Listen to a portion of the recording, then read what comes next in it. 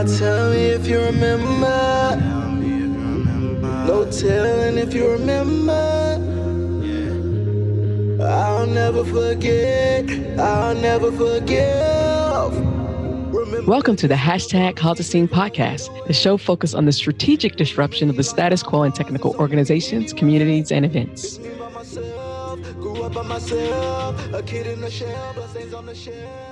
Hello, everyone, and welcome to today's episode of the hashtag Cause a Scene podcast.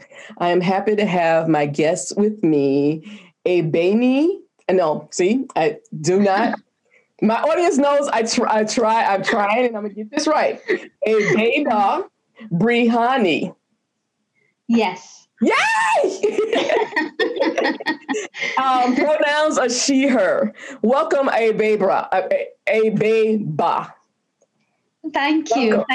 Could you introduce yourself to the audience? And the reason I do this, and let me stop, because I don't want people to think I'm making fun of people's names. The reason I do this is because how my brain functions with names, it goes haywire.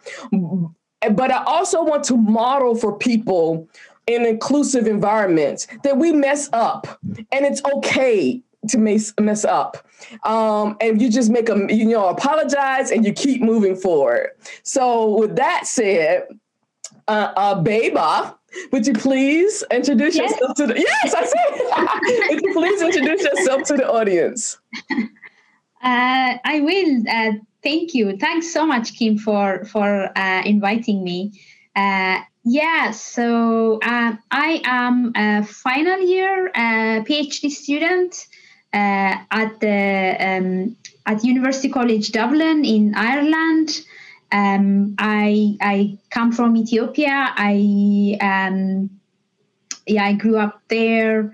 I'm here to study, and my subject is, so technically I am a cognitive science PhD candidate, and my background is in an area of cognitive science called embodied cognitive science. But as my PhD progresses, I am kind of almost leaving the cognitive side of things, and I'm more into the AI ethics at the AI ethics end of cognitive science.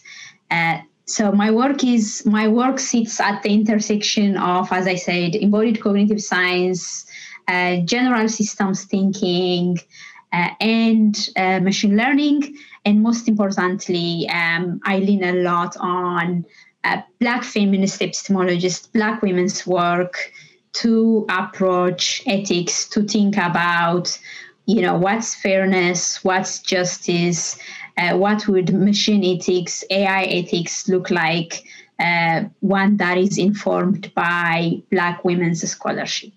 So I try to bring so many elements into one, trying to kind of narrate one story through my thesis.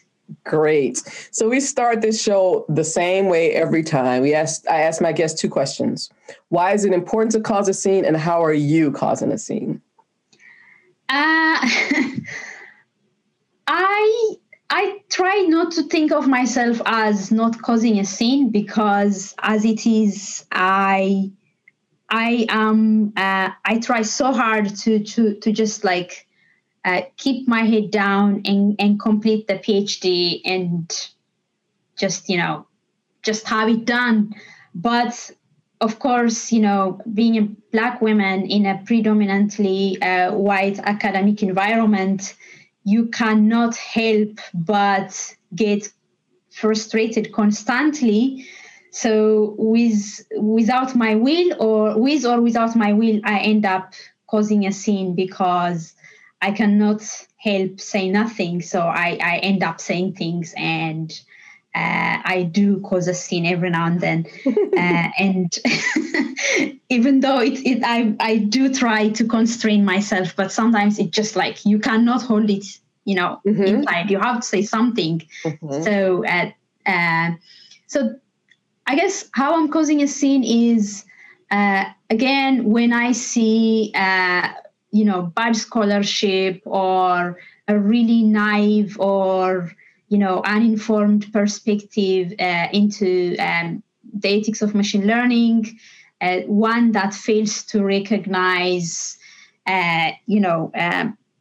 one that fails to recognize that when machine learning systems go wrong, or when is a downstream negative effect from machine learning systems that are deployed into the world, communities and individuals that are most impacted are usually, vulnerable communities, people at the margins, Black women, but often that is not recognized. And when I see scholarship that completely erases that, or that fails to recognize that, I say things, I guess that causes a scene.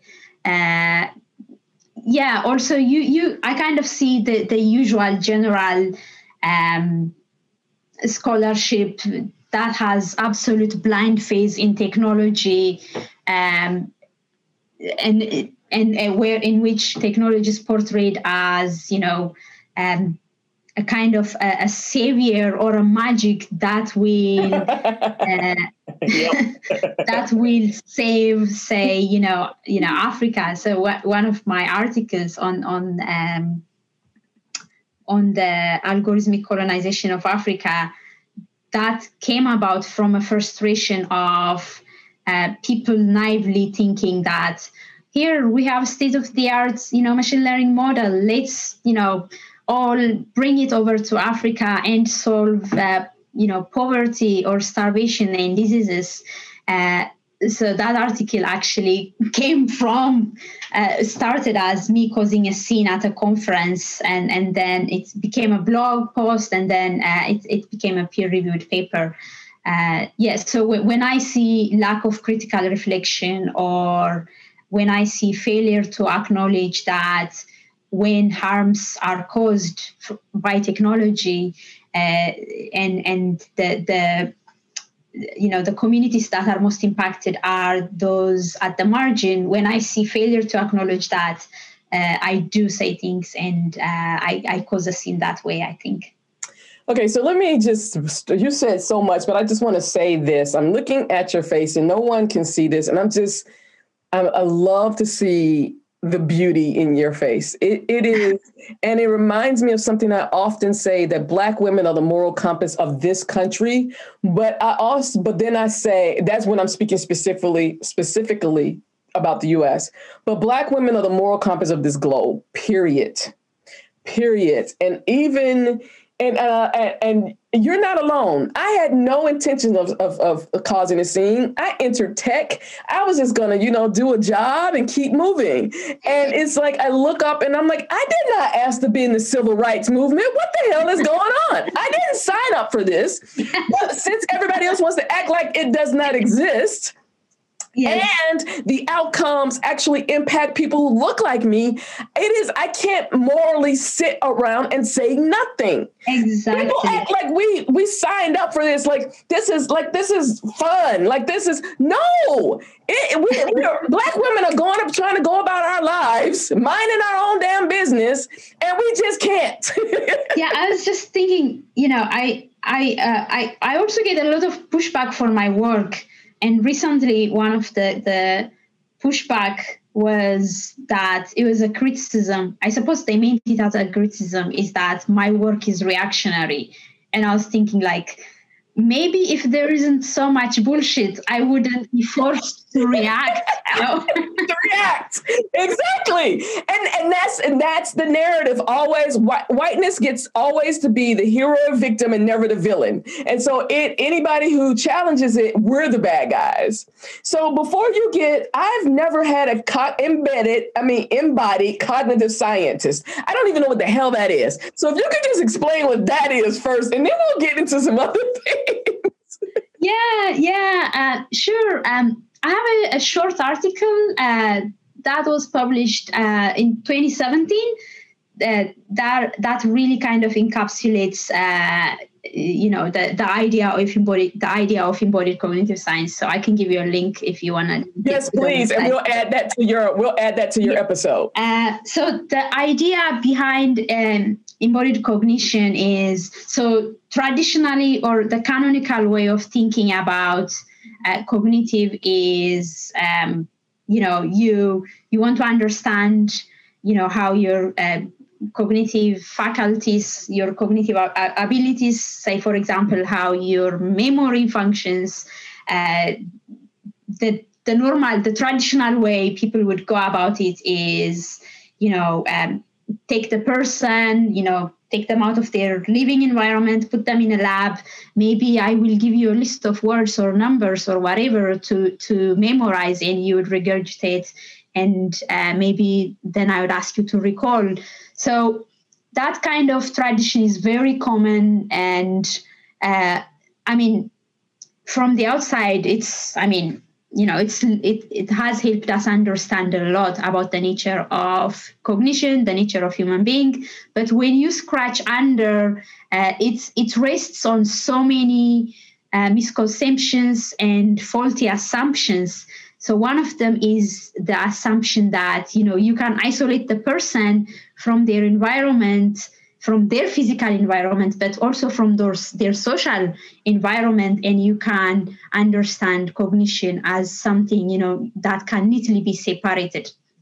So if you follow that line of thinking, cognition ends, at the skull, and the brain ends at the skull, and the self ends at the skin. But embodied cognition pushes against all that. It's a relatively new field that emerged over the last 20, 30 years, maybe 40 years now.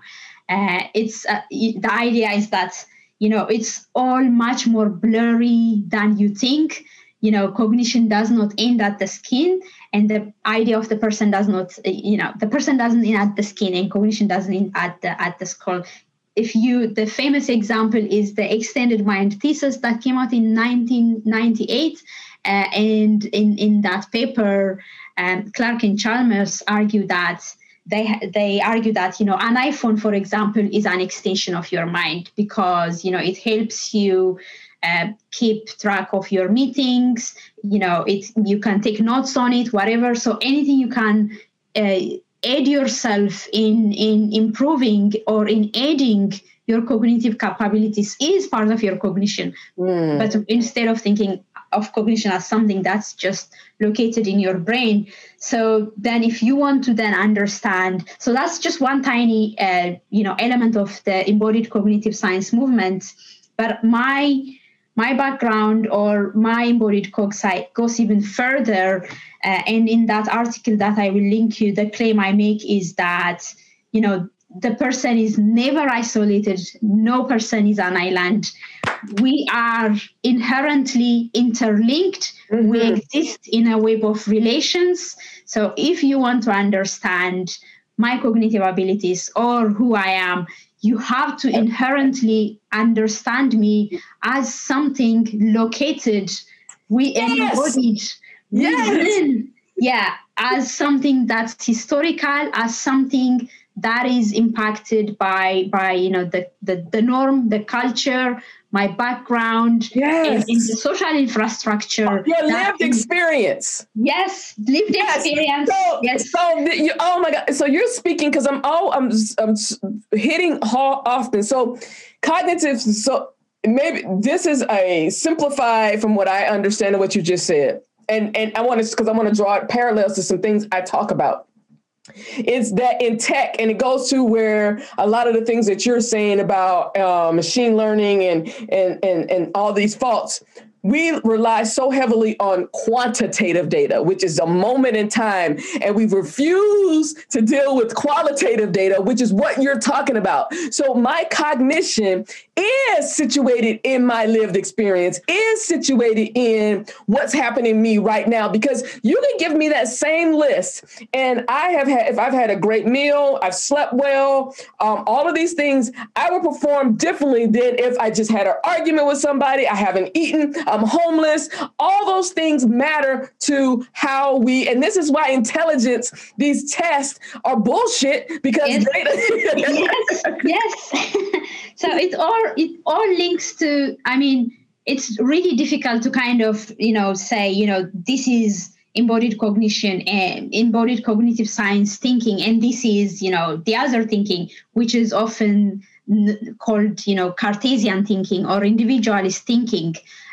So you can't really make a clear cut, but if you look at the overall trend, what you find is all this obsession with, measurement, and trying to capture intelligence and trying to kind of datafy or quantify things all goes back to this Cartesian individualist thinking with the assumption, with the background that, any higher level thinking, such as, pure form of logic or abstraction or analyzing things are superior to, understanding something compared to, context or background or things that are unquantifiable. Yes. So the whole idea of, behind all this embodied Koksai movement is, things are much more ambiguous, sometimes unquantifiable. That is the problem with tech, because we want to be binary. And I'm like, no, we have to live in the gray. We have to live in the gray. Everything is nuanced. There is no binary. There's no neutral. There's no apolitical. There is messy. Humans are messy. Exactly. So you can either live under the illusion that, you can be objective, you can neatly quantify things. So you can adhere to that illusion of objectivity, or you can come to terms with the fact that reality is messy, people are inherently indeterminable, unpredictable, and work with that. Everyone in the #Cause-a-Scene community shares the same common beliefs based on a set of 4 specific guiding principles. 1, tech is not neutral, nor is it apolitical. 2, intention without strategy is chaos. 3, lack of inclusion is a risk and increasingly a crisis management issue. And lastly, but most importantly, 4, we must prioritize the most vulnerable. To find out more about the guiding principles and adding them to your Twitter profile banner, please visit #CauseAScene.com. Unpredictable and work with that. So that doesn't work in tech, because how do you code that? See, that's it is like when whiteness is the default and I come to them and say what you just said, they don't have a code base for that. They don't have an algorithm for that. It's so easy in tech for us to try to extrapolate out or automate as the human as quickly as possible. And it's like, no.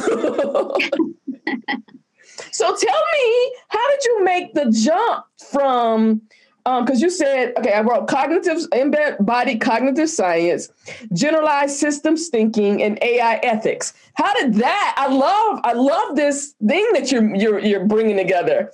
And how did that triangle come together? So, embodied Koksai has been my background, and it remains also central. But general systems thinking also, it's very broad general systems thinking, most of it, within mathematics and physics. So, because my background, my research is in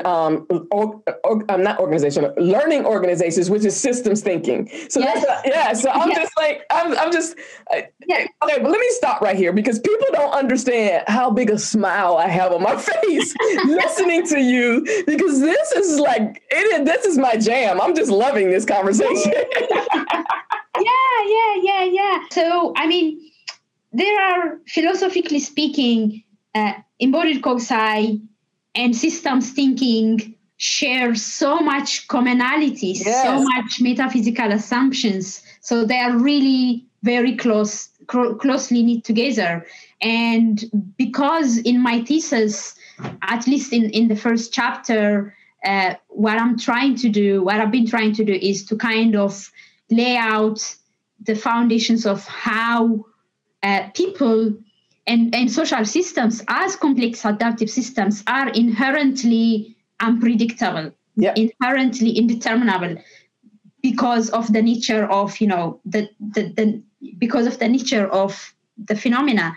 So that's why I go beyond embodied cocci and lean into systems thinking, because there's so much solid groundwork done in clearly kind of, identifying and clearly laying out, here is why you cannot predict with precision how people will behave, how people will act, how people get so frustrated with me when they want to when they think they want to hire me and to come in and they want these snap answers. I was like, there is no formula for this. I'm like, It depends on, I need to interview. I need to go in. I need to look at so much stuff before I can even come up with an opinion, because it's not a silo. It's a system. Yes. Any decision we make in one area is going to impact the other areas. Exactly. Yeah. See, everything is connected, and we do exist, as I said earlier, in a web of relations. So if you want to understand something, you really have to try to understand it in its web, in its relations, rather than just taking it out. And taking it out and put it in a sterile laboratory, because you're not going to get the real, you're not going to see that when John passes by, Mary tenses up, and you're like, why is Mary tensing up every time John passes by? Which leads to another question: what's going on between John and Mary? Yes. Yeah. So yeah. Anyway, because the kind of the general argument, the general point I'm trying to make in my thesis is that people in social systems as complex adaptive systems are unpredictable, and here is how and why, and then I move on to looking at canonical machine learning systems, and again the idea is to say, look, machine learning systems, especially deployed within the social sphere, are inherently trying, their central objective is making predictions. So when they are making predictions, especially like for making predictions of who is a good hire, who should go to jail, who should be out on bail, who is deserving of a social welfare, who should get what kind of grades. They had algorithms over in the UK in the summer. When within these social spheres, when you create algorithmic systems to predict social outcomes, are you not only making a scientifically dubious claim, because that's impossible, but also you are doing something that's ethically ethically a red flag that harms people, that harms minoritized communities. So with that background, then like the third theme, the final area of my thesis, you can't only, talk about problems, as you know, you also have to propose solutions. That's the nature of academia, I guess. So in the last part, I focus mainly on not solutions per se, but ways forward, ways of thinking about how we can avoid harming minoritized communities, how we can avoid how we can avoid deploying machine learning systems that make scientifically fallacious and ethically problematic predictions, especially when it comes to predicting social outcomes. And that's when I bring in a lot of the scholarship from Black women scholars, because they really have nailed, we've been there. Not only and that's what I tell people. I said, the collective liberation is through Black women. Yes. And people think I'm saying it because I'm a Black woman, and that is partly but it's because I know the things that I am able to think about, the things that I'm able to do. If it were a white dude, I would be so much further. I would have so much more impact.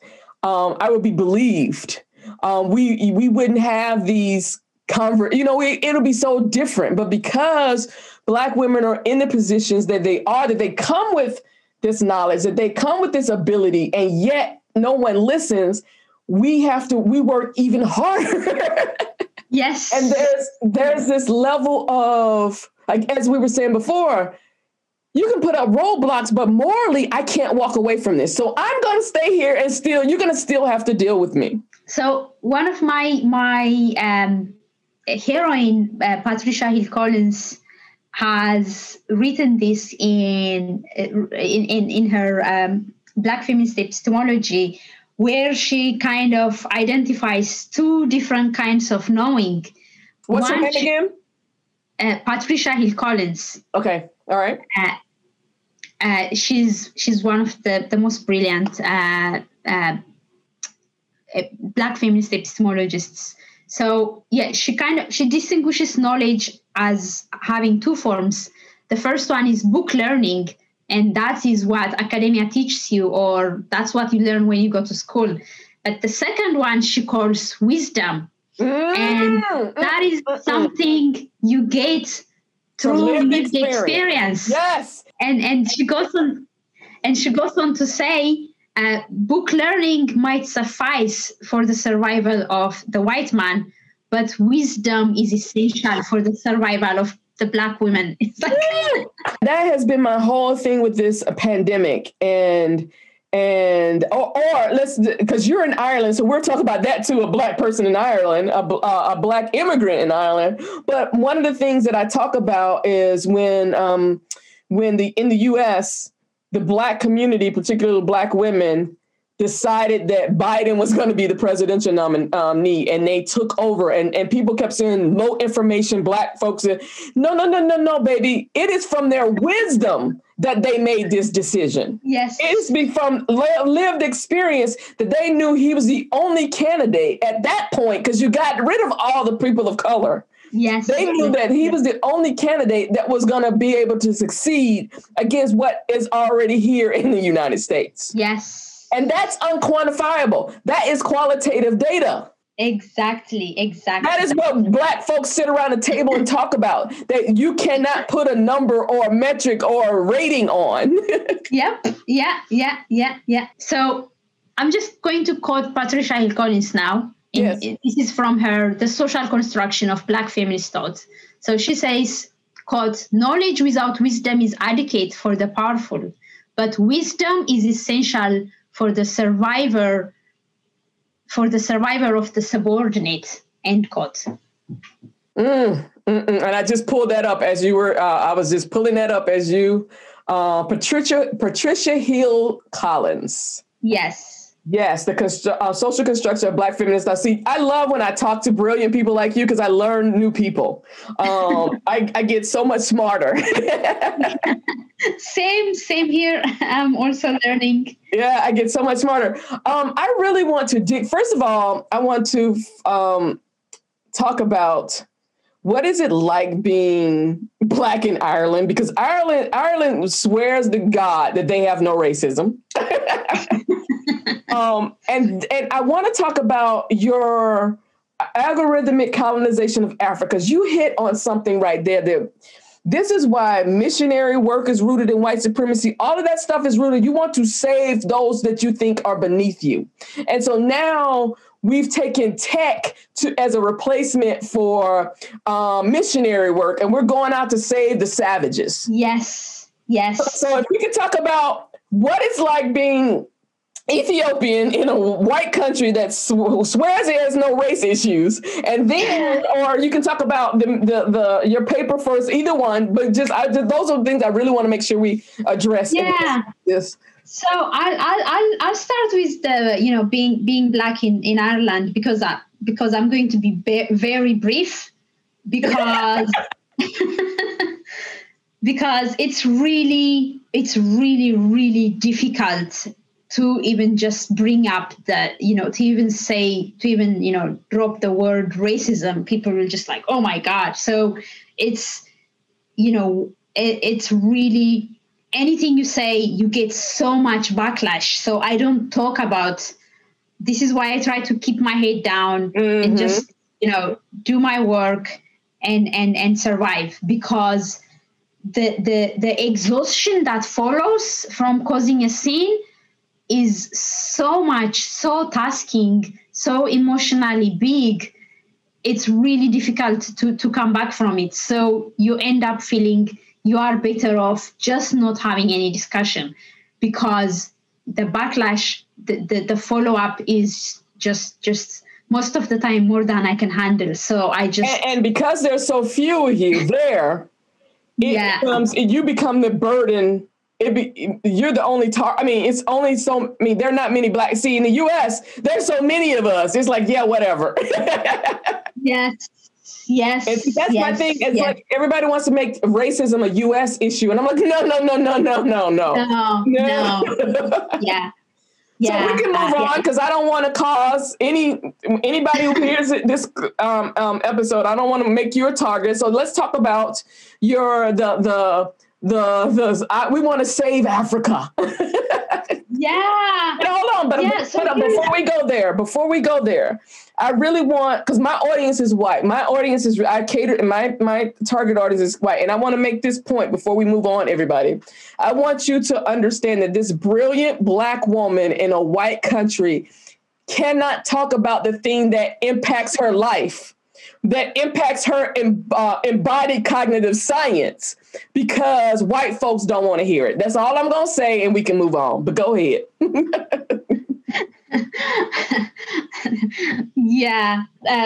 Thank you for that.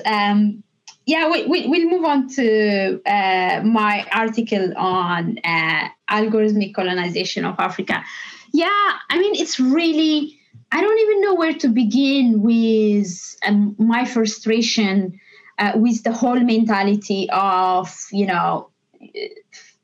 first, the mentality that if we have enough data, if we have enough technology, we can solve all problems. Sometimes people even make you believe that the only thing that the continent is lacking is data and technology. And if you have those, everything will disappear, all problems will disappear all of a sudden. Mm-hmm. Okay, I'm going to stop you there, because I want to draw a parallel, because in the United States, right after World War I, there was this, we need to save everybody. And that's why we got Prohibition, which was a shit show. And Prohibition, for those who don't know, was when the country banned the sale, importation, and manufacturing of alcohol. That turned out to be one of the worst things. They put it as a part of the Constitution, and they had to repeat. That was the first and only amendment to the Constitution that it was repealed, because it was not only a failure, an abject failure, because you cannot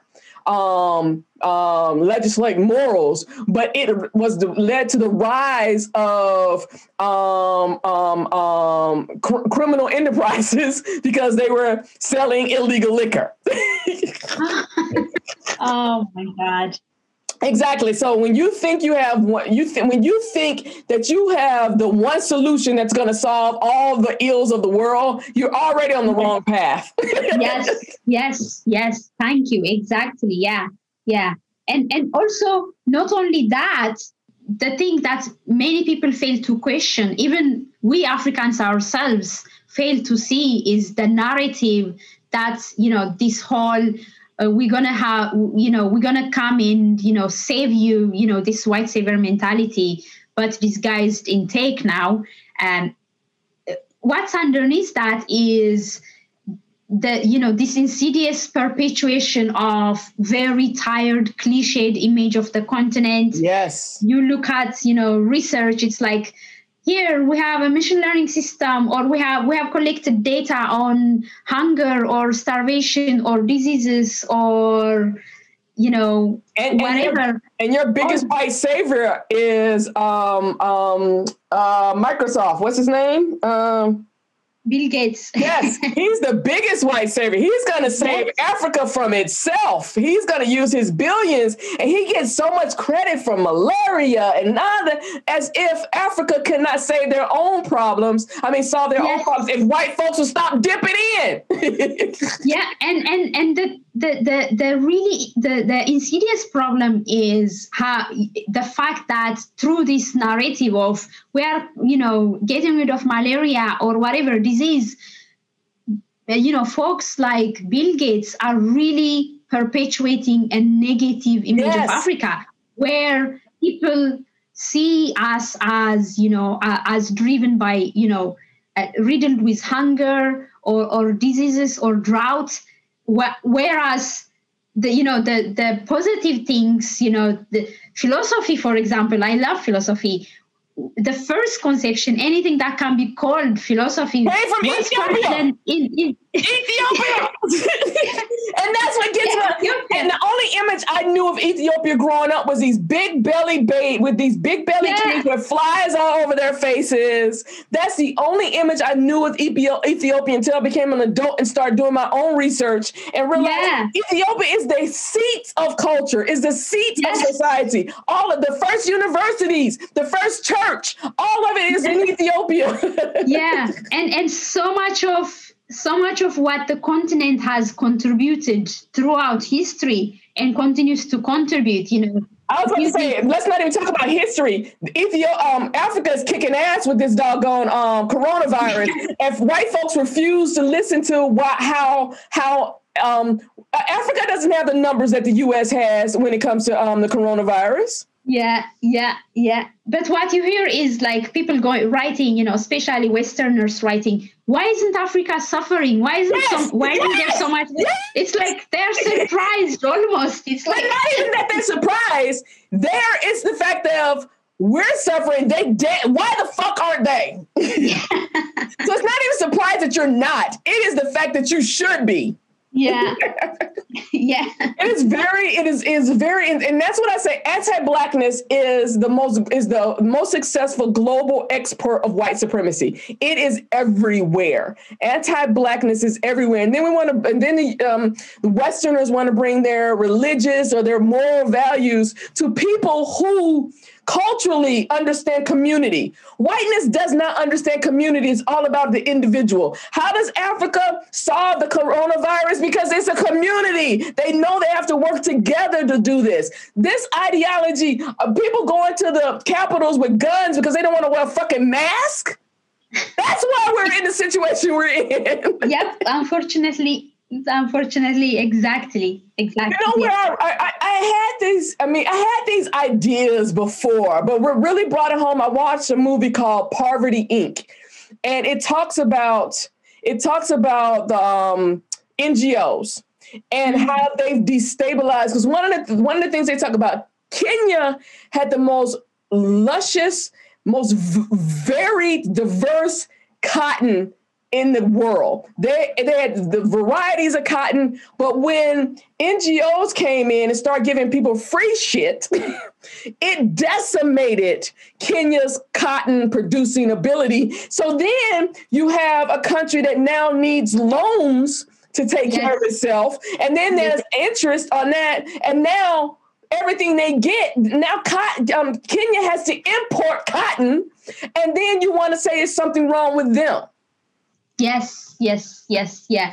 And whiteness has so much to answer. And just because, Europeans left Africa doesn't mean colonization stopped. Yes. So many nations still have to pay a colonial taxation fee. I don't know the exact terminology where they have to pay government.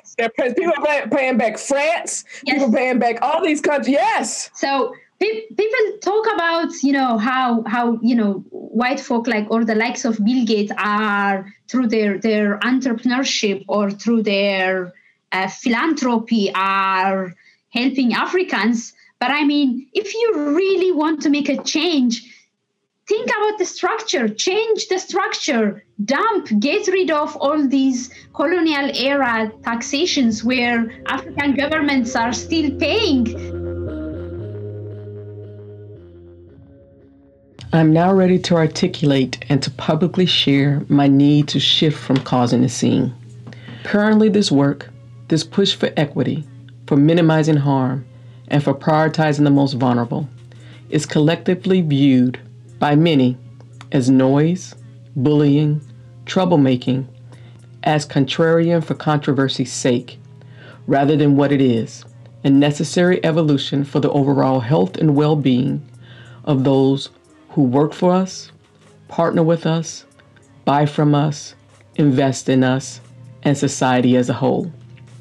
My focus from this day forward is to forge a path to welcoming and psychological safety in systems, institutions, and policies at scale, because I will no longer put new wine into old wineskins.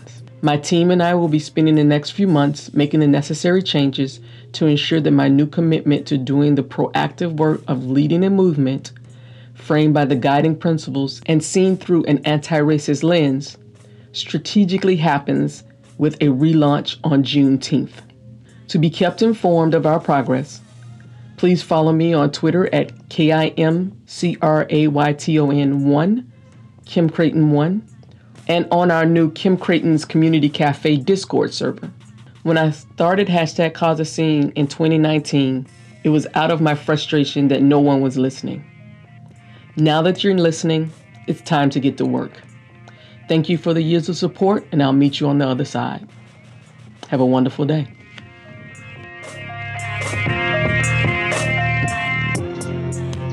Get rid of all these colonial era taxations where African governments are still paying to. What he could do is pay the damn debt. Just pay the damn debt. Yes. Just pay it. Yeah. You have it. Pay the debt. He has more than some of these countries have in debt. Pay this debt so they are free, just like student loans. So you're free not to have to think about that anymore. And then you can put that energy into your own. So whiteness is all about, as I said, there's nothing original about whiteness except for theft. Yeah. And appropriation. That's all it knows how to do is steal, appropriate, and then blame. Yeah, exactly. I mean, at the end of the day, it's all about these folk that call themselves philanthropists. If they stop what they're doing, then they would not be the center of attention, and Yes. they would also stop benefiting from it. As it is, the only benefit that, the only body that's gaining is themselves. Yep. And it's just like it's a perpetual state where they have to keep going, where they give the illusion of they are making change by making people dependent on them, but also in the process gaining, profits for themselves, but also making themselves the saviors and the, the centers of attention. It's centering whiteness, as in this white, whiteness is the, just like there's a white Jesus. You know what? As I said, Ethiopia had the first church and there was no white man in it. Yes, exactly. Yeah. So tell me I really want to know about Ethiopia. I've always wanted to go. My mom did a DNA test years ago. And I'll go into an Ethiopia restaurant right now. People will call me, are you family? I'm like, because we have some Ethiopian, and I didn't even know it. And I've always, yes, I've always wanted to go and see, because the shape of my head, people are like, yes. Yes. Yeah, you do have an Ethiopian look. Yeah. And if I take off my glasses. Oh yeah, even more. Little bitty nose with the little round head. Yes. And I have the same curls you have. Yeah. Exactly. I've never done this, but I want you to tell me when I go to Ethiopia, what would I see as a person who's from there but did not know they were from there, because we were kidnapped. We were what would the experience be like? What would you tell me? I talked a little bit about embodied Koksai at the beginning, and in the article it's not just embodied Koksai that advocates for embracing ambiguity or embracing codependence and interrelations. It's also I also go into an African philosophy, almost a way of life, called Ubuntu, mostly Southern African philosophy. And so at the core of Ubuntu is a person is a person through other persons. So you become who you are through your relation, through your interactions with others, with your community. So Ethiopia is very much, a lot of the culture is really grounded in that communal, caring living. So take eating, for example. So eating is a very communal thing where you would you go to Ethiopian restaurants, right? So you will have a big plate and you all exchange food. Yes. Yeah. And even people don't eat by themselves. And even if you are in a restaurant, it's custom.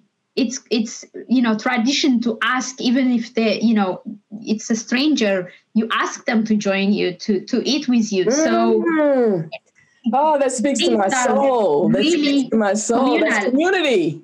And it's, you see such a spark, a huge, a really clear difference between the US tradition and Ethiopia, for example. So things like even raising children is, in the US, also in the Western world, is considered as like your responsibility. People put so much emphasis on privacy, but whereas, where I grew up, raising children, making sure they are going to school is everybody's responsibility. Yep. So if you see a kid skipping school, whether you know them or not, you will feel obliged to kind of make That's sure. how it was in Black communities. Yes. Yes, particularly in the 70s and in the 80s and before, where it was a community thing. It was. People would say, you get a whipping from Miss Auntie down the street and she go take you to your mama. Yes. Yeah. So it's people live with that spirit very much. With you always, the older you are, the more you are the moral compass of the community. So you don't live for yourself. You make sure everybody.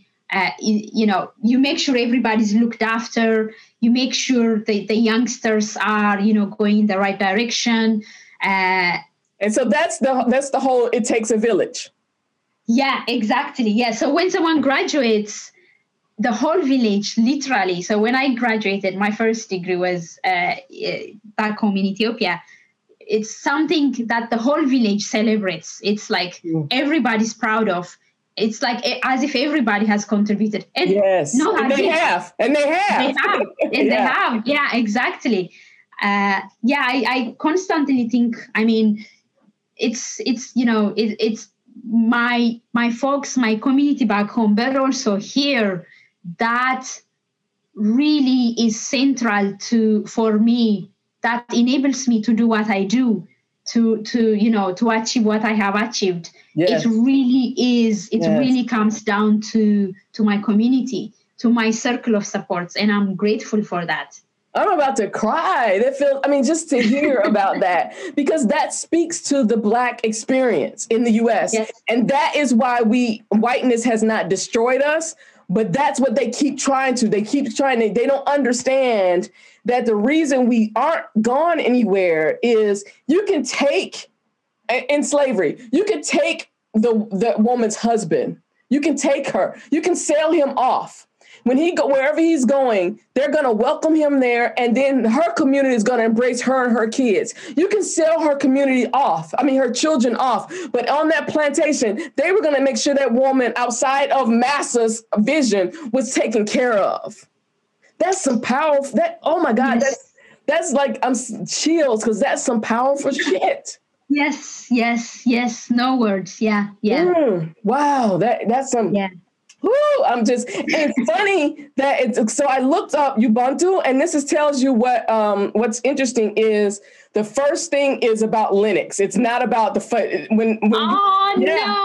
No, exactly. I had to find Ubuntu philosophy for me to, exactly. So even tech has taken over that community thing.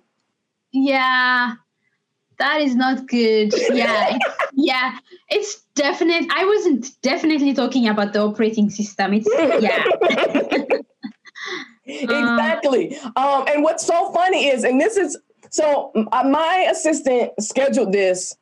I didn't even know I didn't remember who you were until I looked at the tweet because I have it in the notes, but I didn't know you were Ethiopian. And I can tell you last night I was thinking, I need to find somebody from Ethiopia who teach me how to make spicy red lentils. Yes, it's the best. It's the best. Oh, yes. It is amazing. Yes. Yeah. I hardly cook because it takes a lot to cook Ethiopian food. Is a lot of, it takes a long time.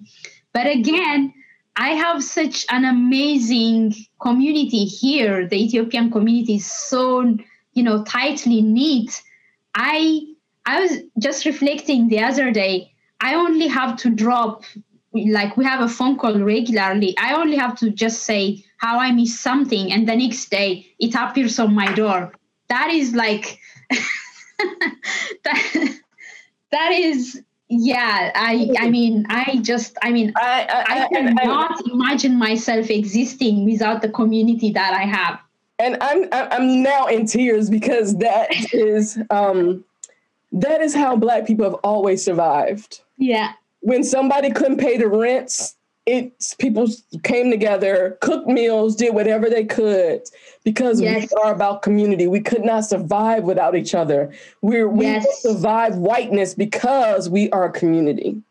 Yes. Oh my God. What would you like to say in your final? This has been amazing. What would you like to say in your final moments on the show? I have enjoyed this so much.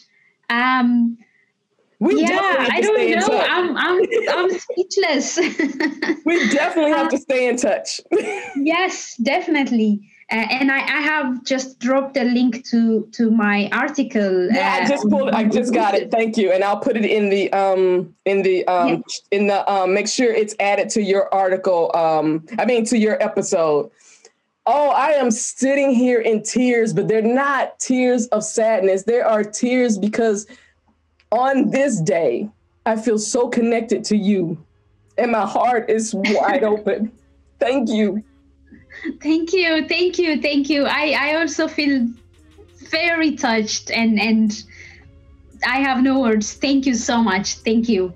Thank you, and have a wonderful day. You too. Bye-bye. Take care.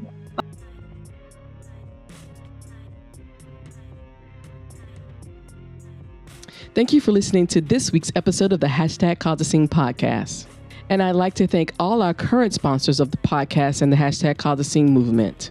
Of course, we strongly encourage everyone to become an individual sponsor of the Call the Scene community. Just visit the website at #callthescene.com to sign up today. On behalf of everyone here at Call the Scene, we'd like to thank you again for listening to today's show and have a wonderful day.